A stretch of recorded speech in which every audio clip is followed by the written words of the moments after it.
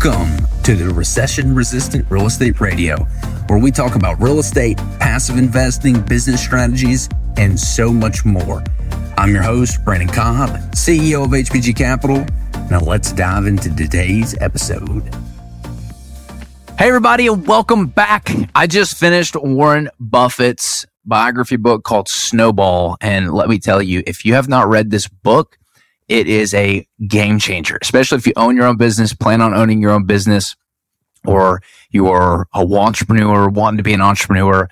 There are 8 lessons that I wrote down in this book as I was listening to it, and they were a complete game changer. So I wanted to share those with you today because I know that this has definitely shifted some pretty big ideas that I want to implement in the way I want to live my life and the way I want to run my business. I've learned something about myself. I've learned that when it comes to reading books versus listening to books, I gravitate towards listening to the biographies of the greats. So if it's like a story format, I tend to listen to those types of books more.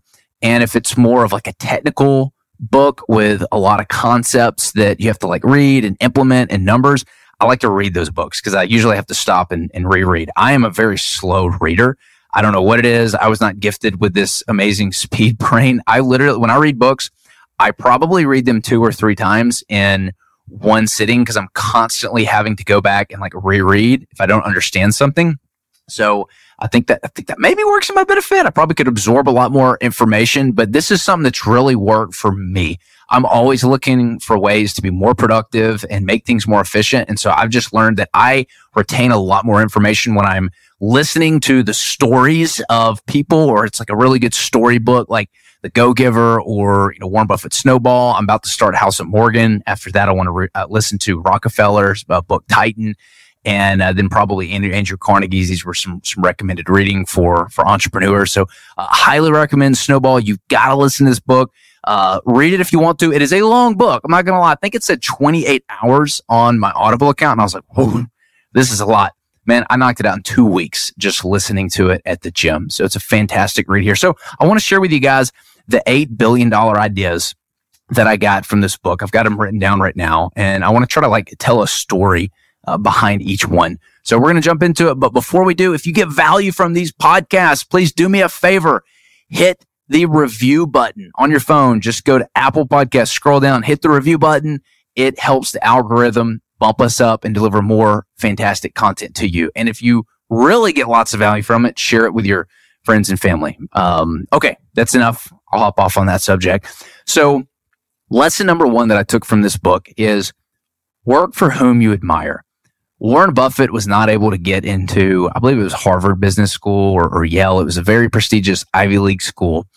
And he wrote letters to the office. He was really trying to get in. They straight up rejected him. But he was reading and studying and listening to what he wanted to do and realized that Benjamin Graham was his idol. Like he idolized this guy. He loved what he was doing with stocks. And I believe that Benjamin Graham was teaching in a university. And Warren Buffett went to go meet him, and Warren Buffett basically threw himself on Benjamin Graham to try to go and work for him. So that's a really big concept that I don't think a lot of people in our society really implement, is going to work for those that they admire most. If everybody did that, I think we would literally be in a completely different world. Our culture teaches us to go to college, and it kind of preps us for this rat race, hamster wheel job that we're going to end up hating every 2 or 3 years and having to go find something new. And then it's for a brief few, maybe a year or two, it's like something new, and then you aren't fulfilled, and then it's often a thing. That's why you see these resumes with only 2 or 3 years of experience on it for like 8, 9 different jobs, is no one can keep anybody because nobody's fulfilled. So that would be some advice that I would give some college students, is figure out who you admire and try to go work for them. Just do whatever. Buffett was willing to do it for free. And I'm pretty sure that Benjamin Graham even told him after that, like, you're still too much because I got to invest time in you. But he was able to pull it off, and he was able to go and work for who he admired. So that's concept number 1. Concept number 2 is behavior is what makes you wealthy, not making money. I know so many people who go broke trying to look wealthy. I know people who make over $300,000 a year. They drive Tesla. They've even got like a second car, like a Lexus. They live in the best area. They travel all the time. They go to restaurants all the time. I mean, they're literally, I think they're like addicted to spending money. They have a horrible relationship with money. They literally save none of their money, but they live this amazing lifestyle. And hey, if that is what makes you happy, more power to you. But they are broke constantly broke. They have gotten used to a lifestyle that they really want, and it's really hard to go back and away from that. And so this concept of behavior makes wealth, not making money, was really powerful hearing this from Warren Buffett, because in the book, Warren talks about how he was able to successfully make money, and he was literally, the behavior was being obsessed with saving money. It was also wanting to make money, but saving money so that he could invest it was what made him so rich in the long run. He had acquired over $250,000 in like the 60s or 70s. That's a lot of money. And he was still saving every penny. He was still renting his house. He would buy clothes every 4 or 5 years, and he would buy crapola clothes. He did not buy nice cars. He ate like fast food places. He's famous for sitting down at these elephant buffing events where you've got the elite of the elite and these private, multi-million-dollar residences cooked with private chefs. And he's sitting there and he's like sending this crazy food back that's been like flown in from Japan and served by this famous chef because he just wants a hamburger. That's like what this guy survived off of, was Cherry Coke and hamburgers. He was obsessed with saving money. That was his behavior. And so it's really motivated me to, kind of look back, look at my own frivolous spending and see like, what can I cut down on? And luckily I just finished an event, Tony Robbins Wealth Master, a few weeks ago, and they hit on this very concept. And my wife and I sat down and actually looked at our budget and said, okay, where can we trim? What can we do? And we actually had a much more solid game plan that we had before. And it unified us. And we felt like we were a team that was on this journey to like hit something, right?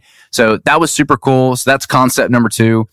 Concept number 3, and you've probably heard this, but it's mentioned so many times in this book, it's never lose money.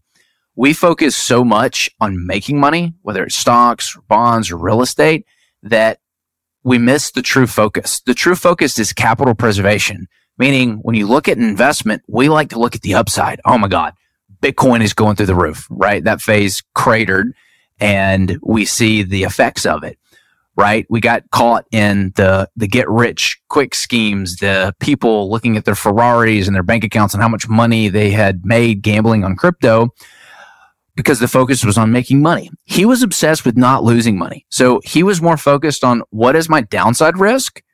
What can it go to? Not necessarily his upside. He did look at the upside and basically was like, if I can't make $5 for every $1 I can potentially invest and almost, buy with almost like no risk, that's what he wanted to do. And that's what kind of brings me to my next concept over here. Concept number 3 is he basically said that, he wanted to buy companies for less than book value. I'm looking at my notes over here.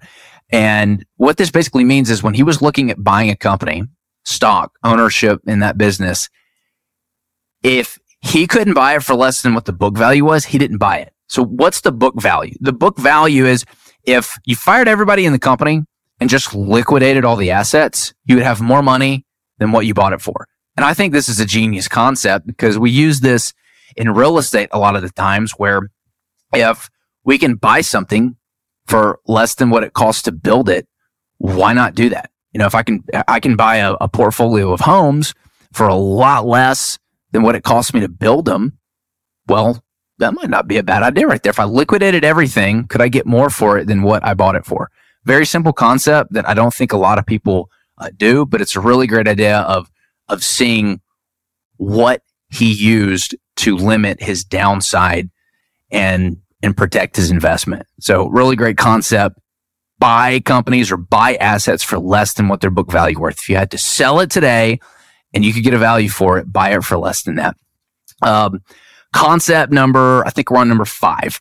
He always partnered with people. And this was interesting. To this day, Berkshire is very famous for, buying companies, but leaving that founder, that CEO in the role. They don't want to be in charge of running the operations of Coca-Cola. They don't want to be in charge of running the operations of Geico. They want to set it and forget it. And so this concept of always partnering went back to him as a kid. He would always partner with things. He had these pinball machines that I think it was one of his first business ideas. I remember the story from the book. He had a newspaper and he had these pinball machines, and he would always partner, he would give a portion of the profits or pay a rent fee to the owner of the places. And he would go and he would set his pinball machines up in there, and he would go every Wednesday and get the money. And what he would do with that money, he'd go buy another pinball machine. And he'd go to another owner of another business that had high traffic, and he'd give him a cut if he could put his pinball machine in there. He was obsessed with partnering.